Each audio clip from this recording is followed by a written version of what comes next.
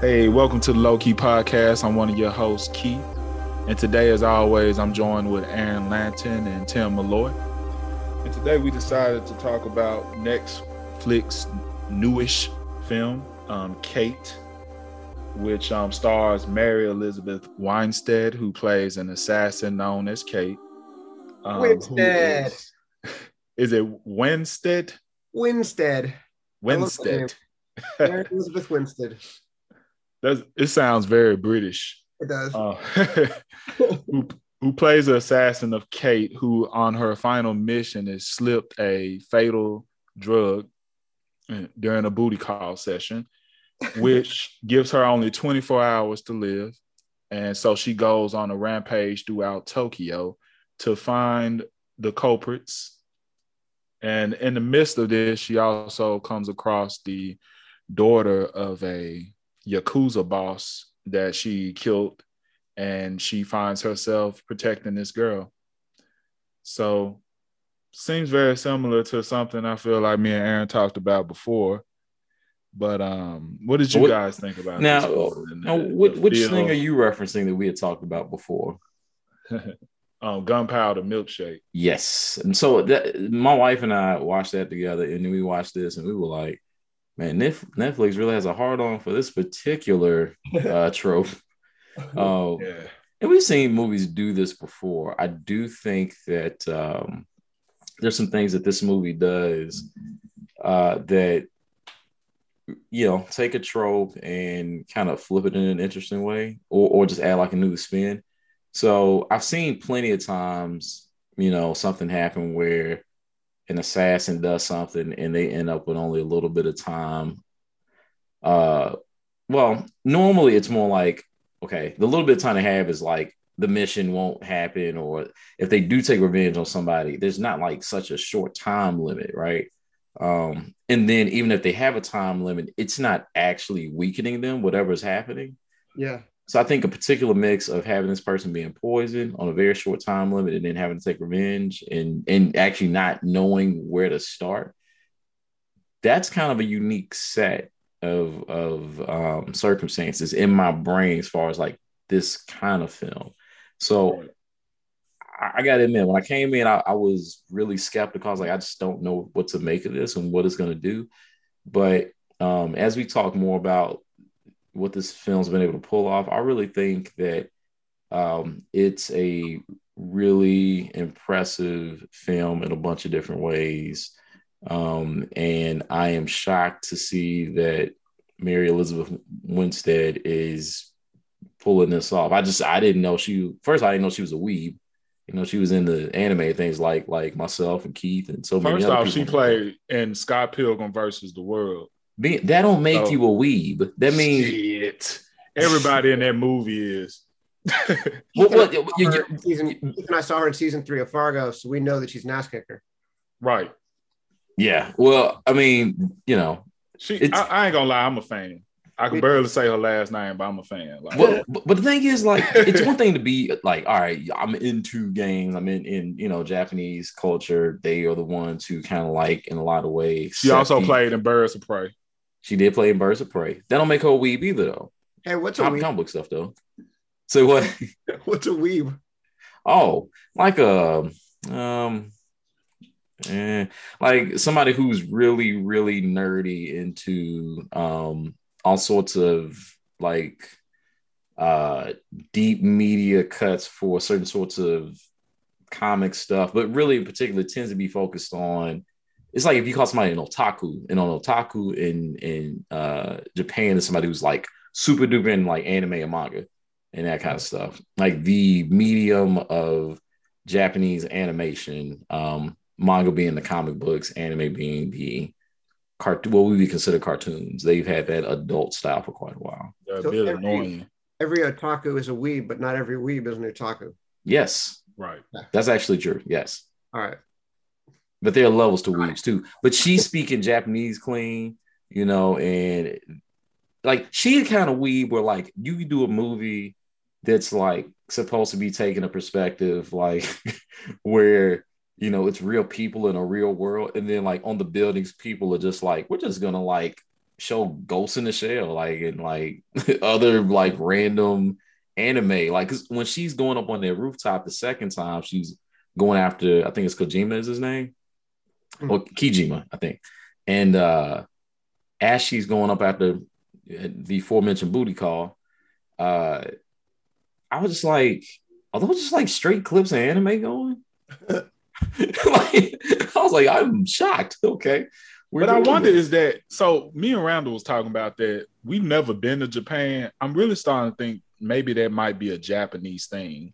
No, but they like, don't like in Tokyo, like it wouldn't be as shocking to see anime playing like in the street or like at a bar or something as it is here. My understanding is that is a stylistic choice, not a thing that actually happens.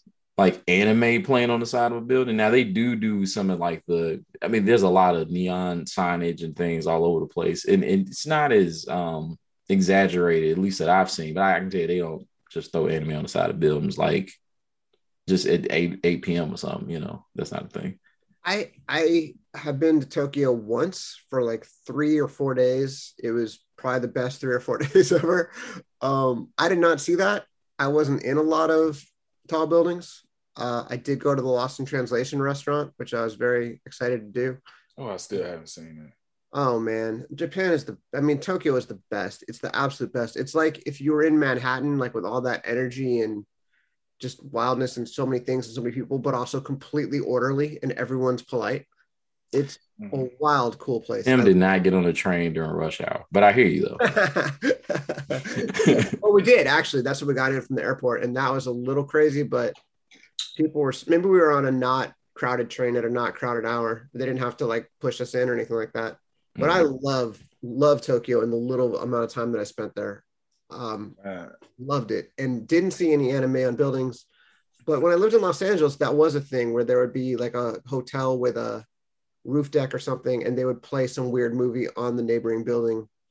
And I think New York did that a lot too during the pandemic because there was nothing else you could do. They would just project movies on buildings. So I think maybe they're taking that as an inspiration. And of course, Blade Runner. I mean, Blade Runner seems like a huge it definitely gave me Blade. I mean, everything got. I mean, you know Blade Runner aesthetic when you see it, and I don't mean that in any negative way at all. I think it's people who put their own spin on it. I think it's.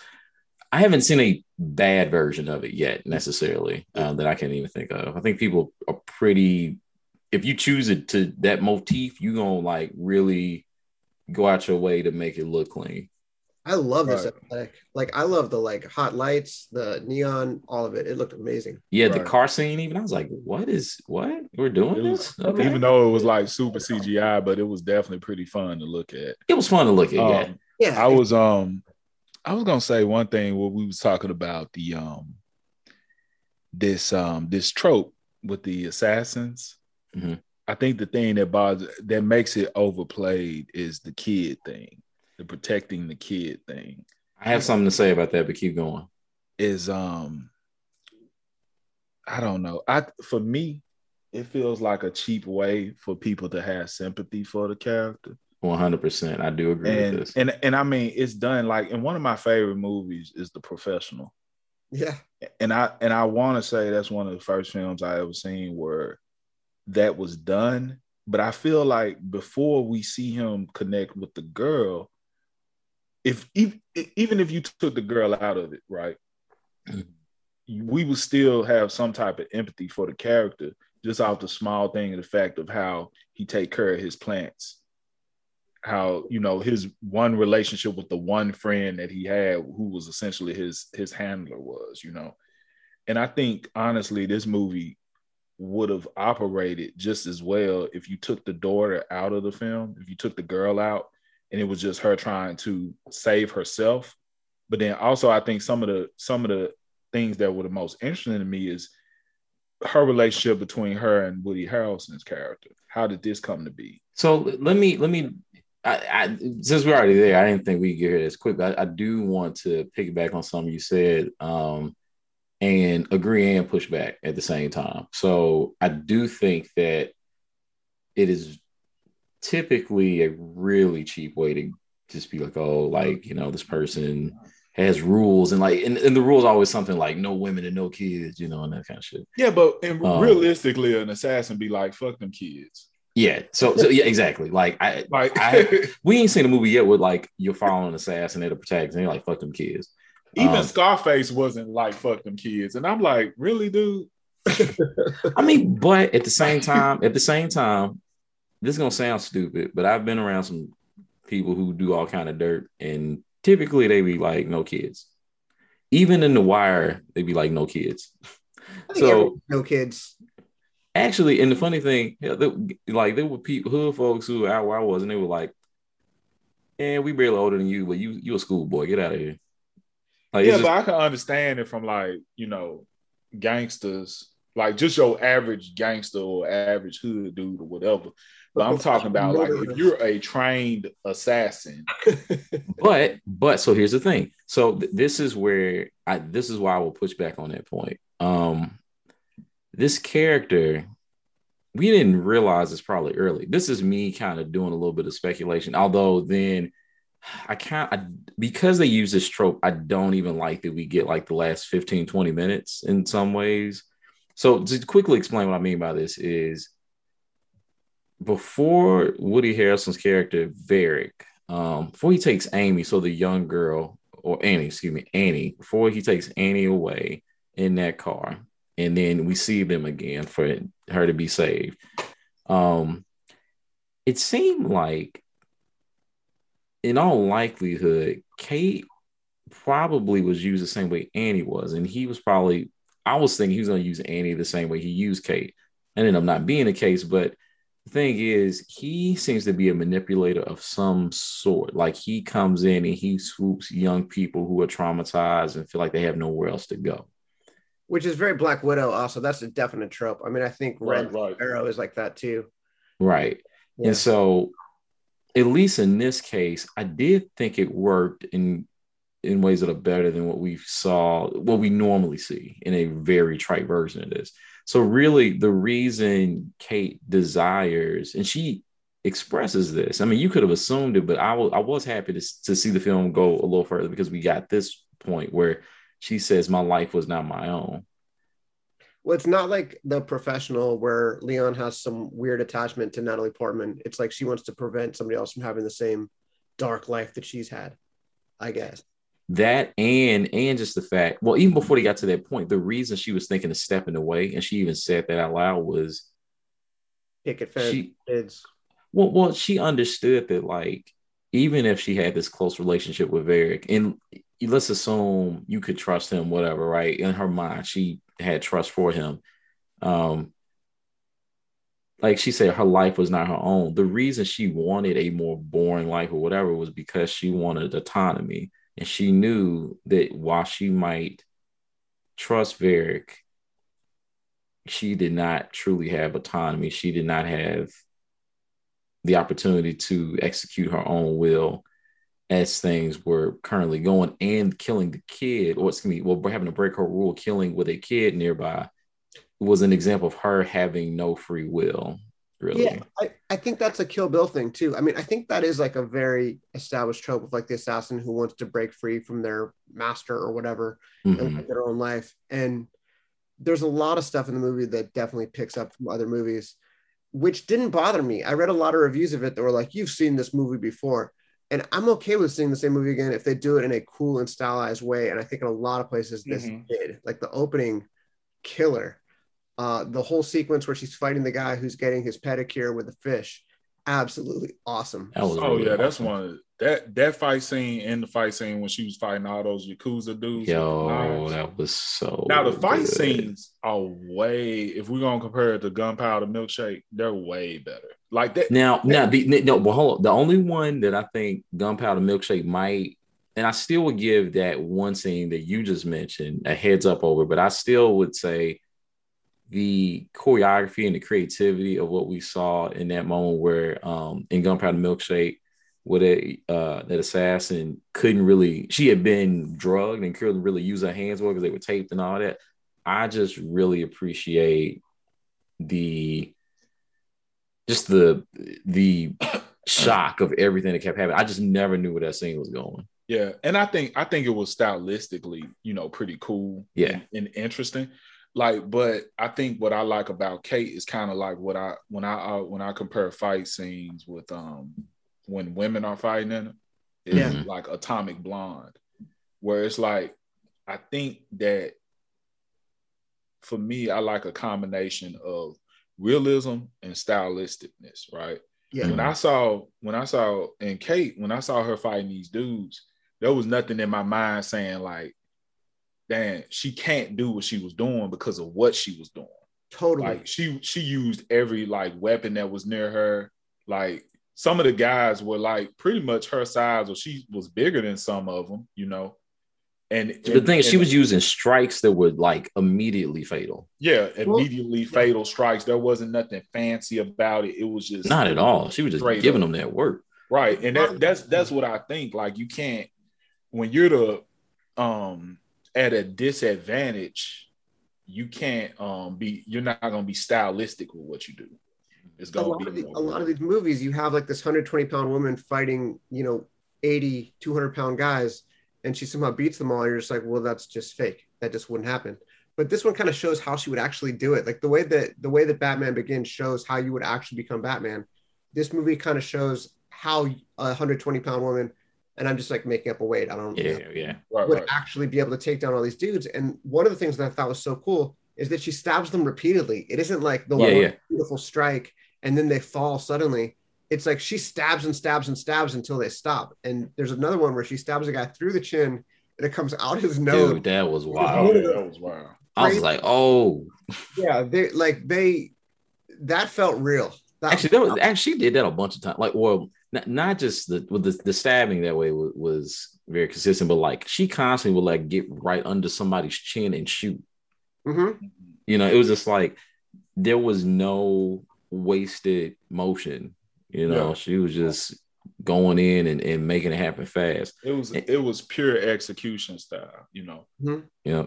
Yeah, I thought that was awesome. I also really like just the something that Atomic Blonde really got right. Also was like there's like a viciousness, like it's almost like you reach like a banal part of yourself to like do certain stuff, and you really kind of see that. Even like it was interesting like how passive Katie is all the time with Annie early, and Annie of course don't trust, and she like kidnapping me and this and that. She realized the whole family trying to kill her, and when Kate comes out and kills everybody, and at the end, like, I mean, she should do way more than she has to, but it's like that is her.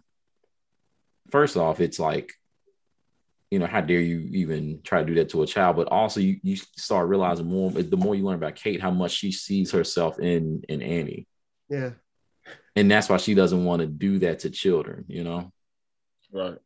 That to me is the core of the movie, and where the movie lost me, like it never really lost me. I enjoyed the movie overall, but where I got kind of bored was when they'd get into like the mythology of whatever's going on with Woody Harrelson and his, double crossing with the Yakuza and the Yakuza interrelationship. Yeah, that was pretty. I didn't care at all. It felt like you got a great like 2-hour movie, just like John Wick just has like this thin idea. He's got to get revenge on the people who stole his car and killed his dog. And that's just an excuse for him to go fucking ape shit for 2 hours. Right. And that's all we need. That's all you need. Just fight for 2 hours or fight for 90 minutes and cut the other stuff out. I don't know the exact running time, but it felt like about 2 hours. Well, but it is weird. Like you said, like they give us more detail behind like him trying to join the Yakuza, become the head of some clan of the Yakuza. But then at the same time, it's like, well, but who's he working for? Right. Like, it still feels like there's like this, because he was like, there was so much big that was going to happen for you. And it's like, all right, well, I'm kind of fine, like not knowing, like that's cool. I don't need to know. I didn't even need to know, because the thing that threw me off, like completely out the movie for just a second from a plot perspective, was why the hell's he even take Annie at all?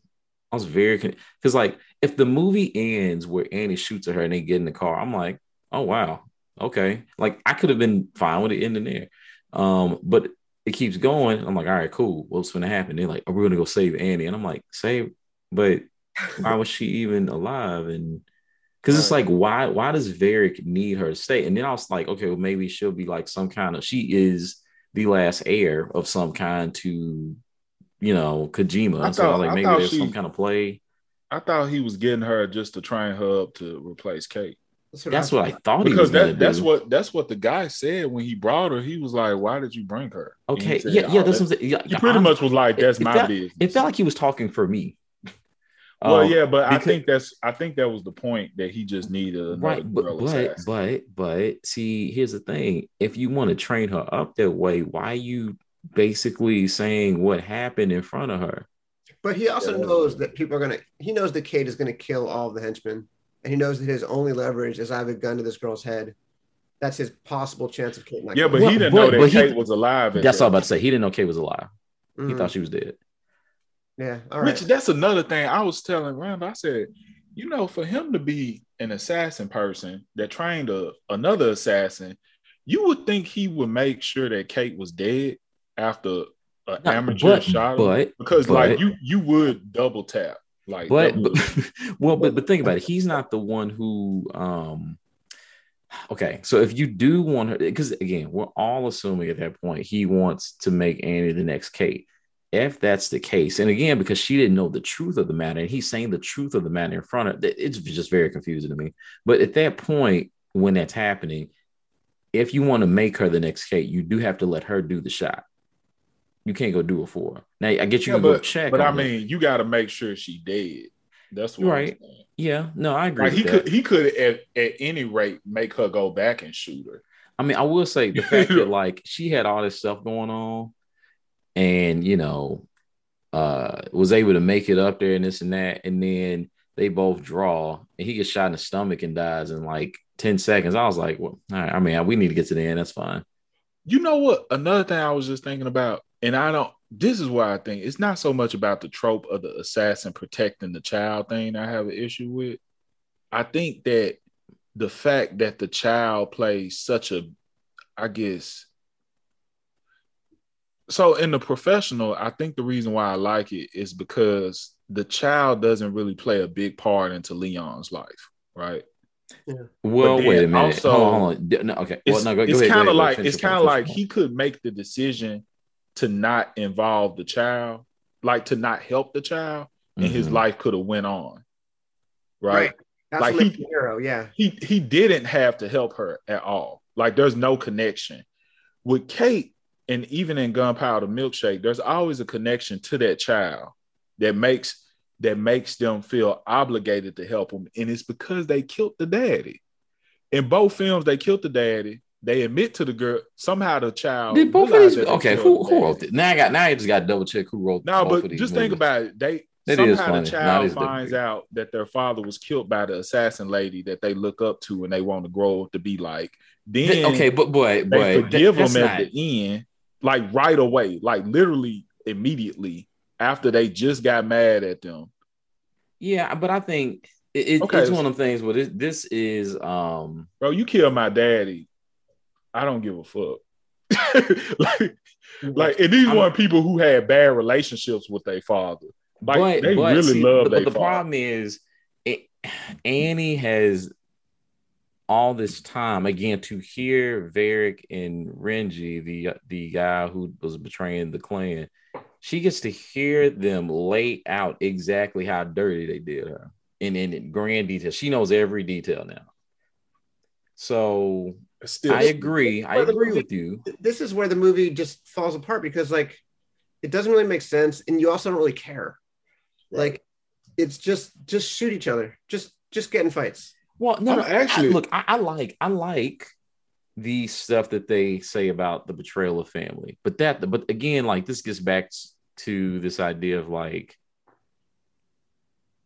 how much is too much for like some of these details, like as far as like the specifics of the characters. Like for me, the film is cleaner from a plot perspective if you end it with Annie shooting her and walking away.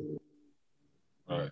Well, the other thing is, if you're going to make a movie that's like we switch protagonists midway through, which I think is great. If we switch the protagonist to Annie and this movie becomes like the rise of Annie as opposed to the fall of Kate, that's good. But you have to make us care more about Annie, and I didn't really care about Annie.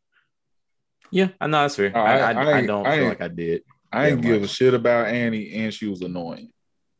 But I did think, again, this is like, there's so many things this film's doing for like weebs.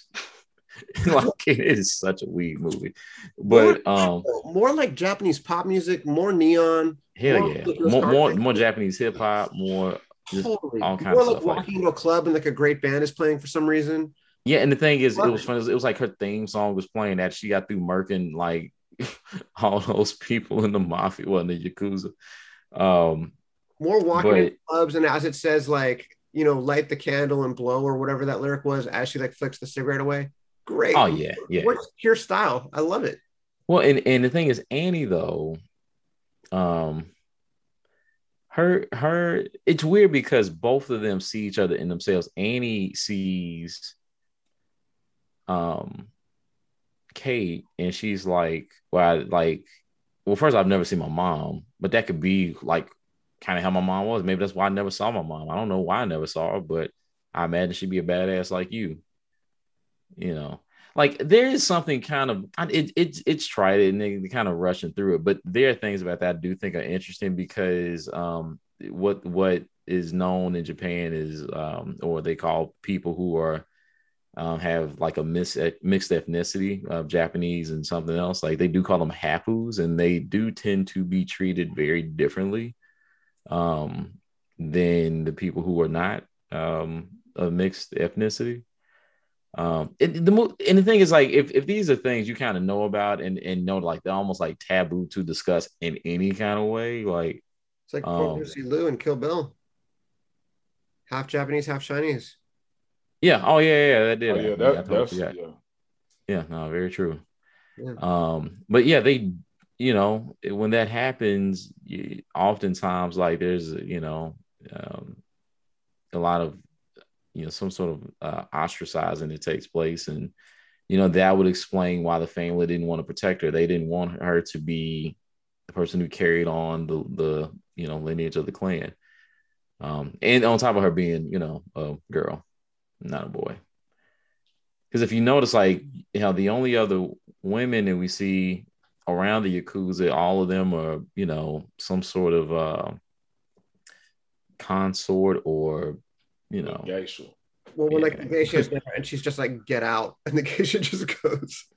You know, Yeah, the okay. funniest thing in the whole movie for me though was the moment where Kate's running and there's that dude running behind her and they both have guns and they go into the bathhouse and she doesn't have any more bullets left and she goes click and the dude goes, oh, and basically almost pisses herself and they just bust out laughing. I think the whole fight between her and the guy in his apartment that was had his feet in the fish was like, it was kind of funny, but it was yeah. it was intense because like up to this point she was demolishing everybody that she came across, but then when she come across this pretty boy ass dude, yeah, you like, oh, she gonna whoop his ass. Like he was literally, that's some anime shit in itself. That's an anime trope. Yeah, that was great. Like, and in anime, there's this big thing. Like, what it's always the pretty boy, somewhat feminine character that's like the major boss that be like beating the hell out of everybody. Well, not all the time, but I mean, it surprised me this time. It's a huge thing. Yeah, cool. Yeah, and especially in the like you look like Dragon Ball Z.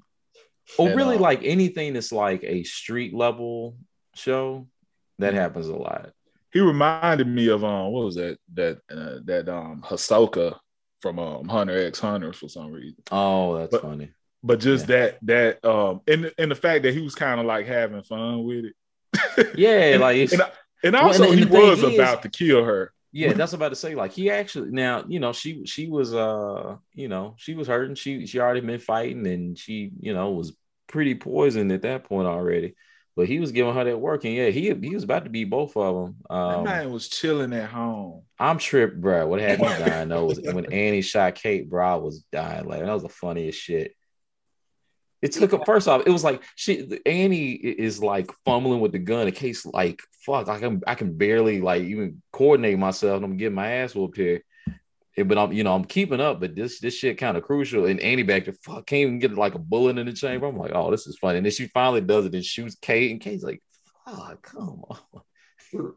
I don't know why that guy was just one of those characters in the film where you like, man, I kind of didn't want that guy to die. Right. Like, I don't even know the guy's name. I'm like, he's I a good actor, actor, man.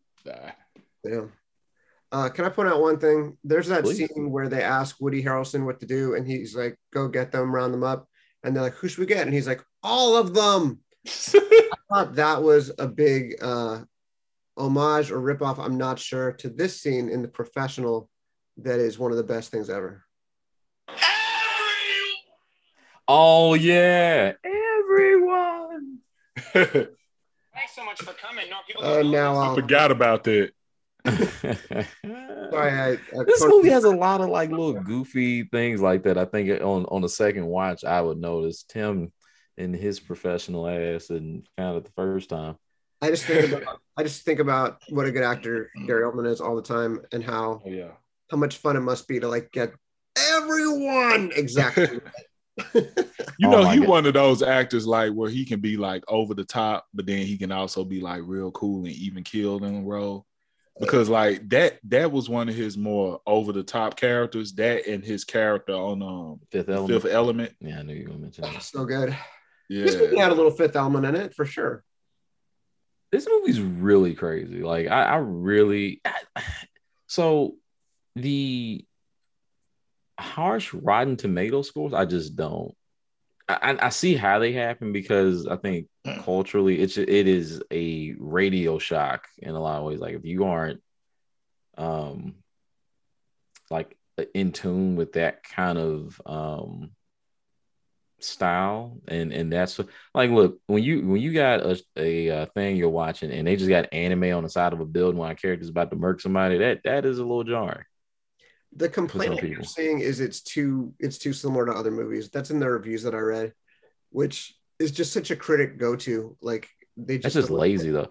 Like, but you know why I hate that though? Like people will say shit like that, and then they'll get a remake of a movie like 5 out of 5 stars. Yeah, exactly. And it's like that's not your issue. Is not that it's the same thing. And if somebody comes back and they're like, well, they didn't do it well enough. Well, like honestly, you're not going to find a lot of movies that have action sequences, especially like this. I mean, so I'm talking about if any single year, you're not going to find like a bunch of movies that have just several action sequences better than what we saw in this movie. Like you could look across all kind of years and like it would be difficult to do that. Well, and John Wick is like a lot of other movies, and all those Taken movies are like a lot of other movies, and Dune kind of is like a lot of other movies. Game of Thrones is like a lot of other stories, but it's how do you do it? How do you tell the story that's interesting?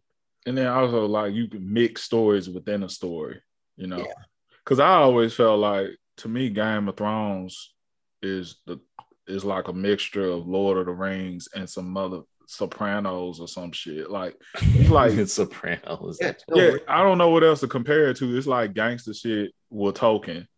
Yeah. It's just about politics. It's just who's up and who's down, and everything good happen. Everything. Well, and also just the removing the idea that you just get what you deserve because you're kind-hearted and shit like that. Right. Yeah. Absolutely. Yeah. Well, yeah, because I was just thinking about this. I don't know why I was thinking about Tolkien, J.R.R. Tolkien, and I was like, that man really did create. Like he had to have been the master of world building. And I was thinking about one of my biggest critiques about him, but since he was probably the first one to make these big epic fantasy stories, was that like the orcs are just evil, like. For no fucking reason. Like Sauron is just a being of pure evil. And maybe there is a backstory too. I just never knew what it was. And I think that takes away. I like it to be more nuanced in a sense where, with him, it was just all good and evil, Yeah. Well, I don't think many stories back then had nuance with the villains.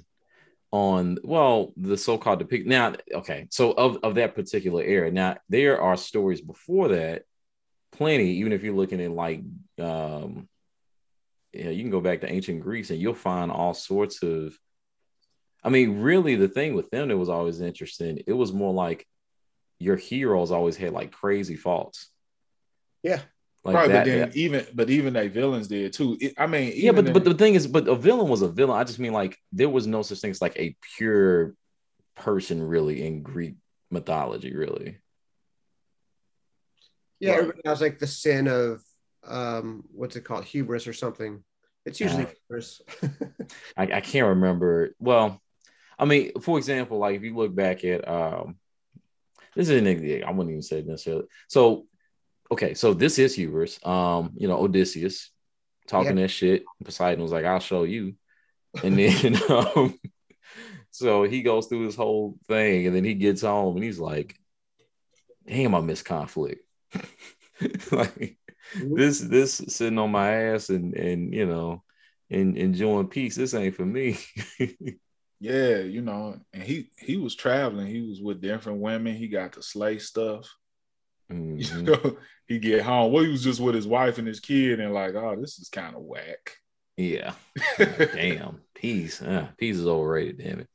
Yeah, let me go adventuring again. Yeah. Let me go like I'm gonna smite another guy. Let me go throw a rock at somebody on. Man, just needed shit to do. Right. But I mean, of course all the gods were real screwed up and all kind of stuff.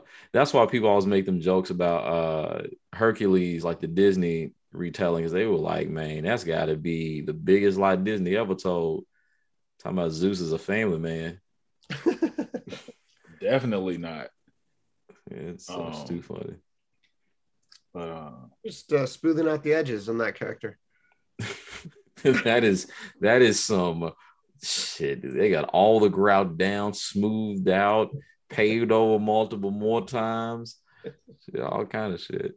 That thing is, man, it is laced with vibranium. You are not breaking through that. Right. Hey, but I loved it as a kid. I think most kids like it. But look what they did with Hunchback of Notre Dame. Like that. Well, yeah. That's like the kids' bop version of Hunchback. That talking about some lies told. But it's still, but you know what? It's funny how it still is capable of being extremely dark, especially for a child. Because it's one of those stories where it's gonna be dark no matter how you try to make it. That movie messed up. Even like you said, even like the Disney version is super messed up. Right. But that's the thing. Like, so, I'm actually very cool with where Kate ended up, like with basically a happy ending. And having the cherry blossoms on the side of building representing renewal, and then having the lucky cat that I'm sure almost nobody who ain't a weeb knew what the hell's going on. But like those who like have the lucky cat or like around that someone's supposed to like give them like essentially luck and potentially prosperity, things like that. And I think that was meant. So the renewal would be basically, in the good luck going forward would be for Annie, in all likelihood. She deserves a break. Yeah, but her uncle's still a mob boss. Now I was feeling him for some reason. I was like, man, is somebody gonna get their head cut out with a samurai sword? I knew you was waiting on that. Yep, I'm waiting for a katana to come out. I ain't know when it was gonna happen. I don't know how they hid those katanas in those outfits, but I was into it. When it happened, I was like, oh yeah. I think somebody was carrying one. Like now, but that man said, I can't say it in Japanese, but basically he said, I could kill you right here, but nah, you wanted that shit. Let's go. Give my sword out. You get your sword out, and he's like, "I'm just a businessman, but you just old." Da, da, da.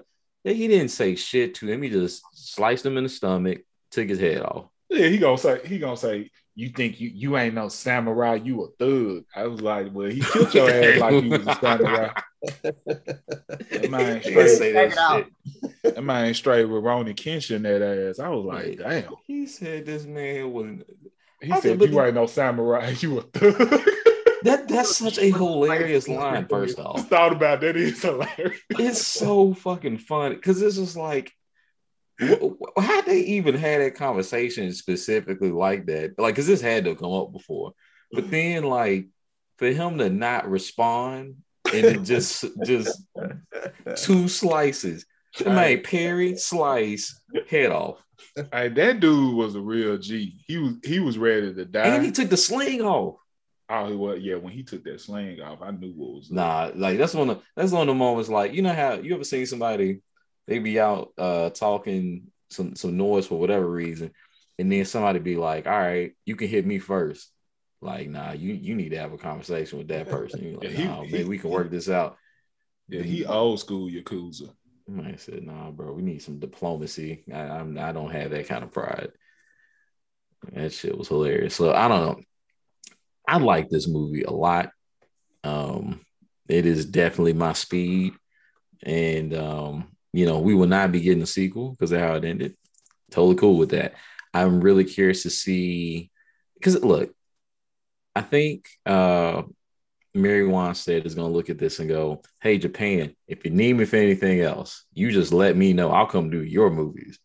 That would be really cool to see if she did more stuff like this and just lean even further into like just delving into Japanese culture. This is definitely something she clearly has a passion for.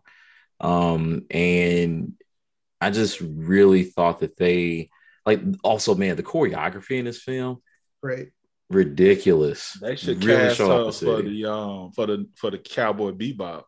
It's already done. They already finished it. Oh, they finished it. Oh, it's done. She would have been perfect in those. All right. Well, in that case, look, don't go online and look up the pictures and stuff. They've already put out a couple of like first screenshots and stuff.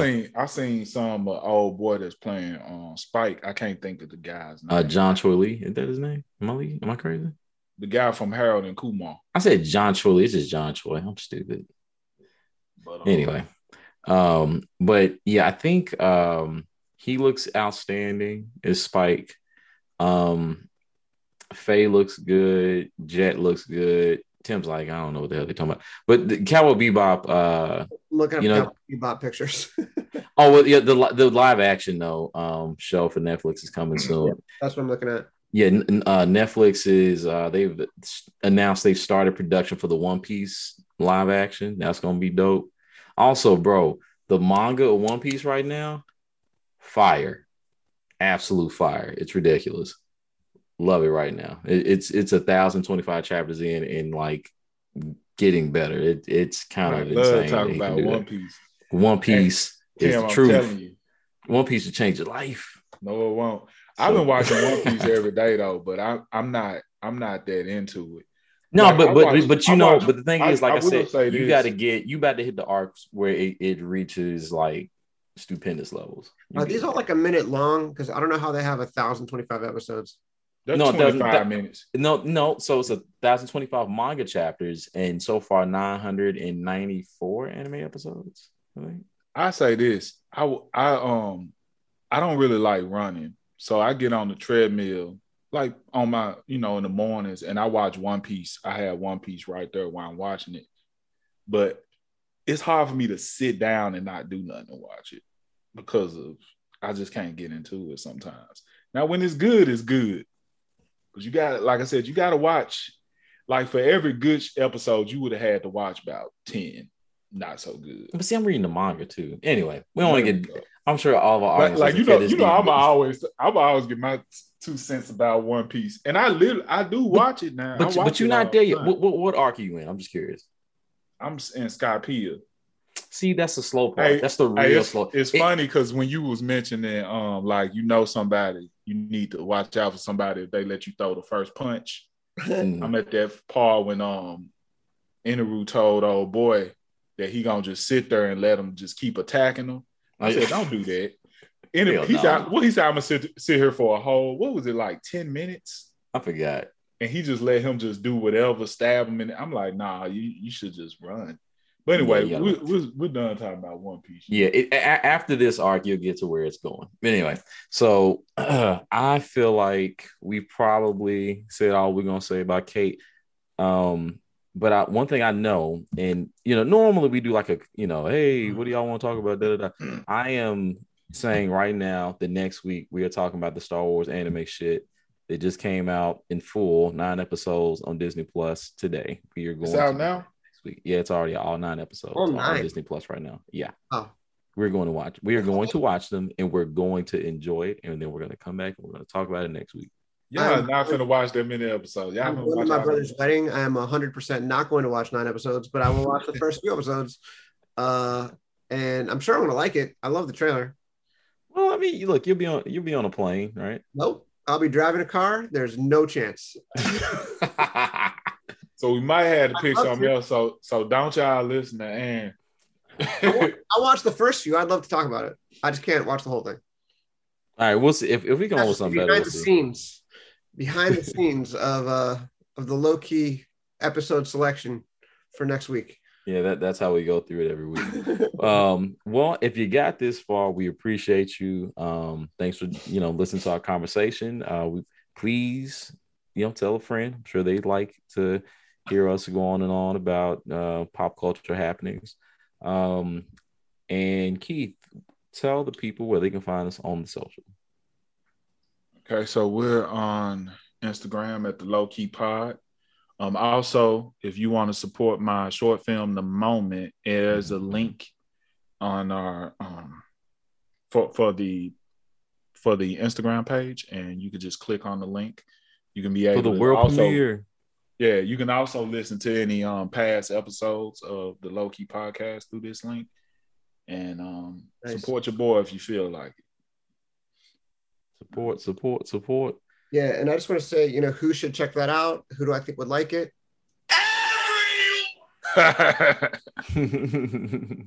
Exactly. Everyone. All right. Well, with that, we're gonna close out. Appreciate y'all. See you on the next one. Peace.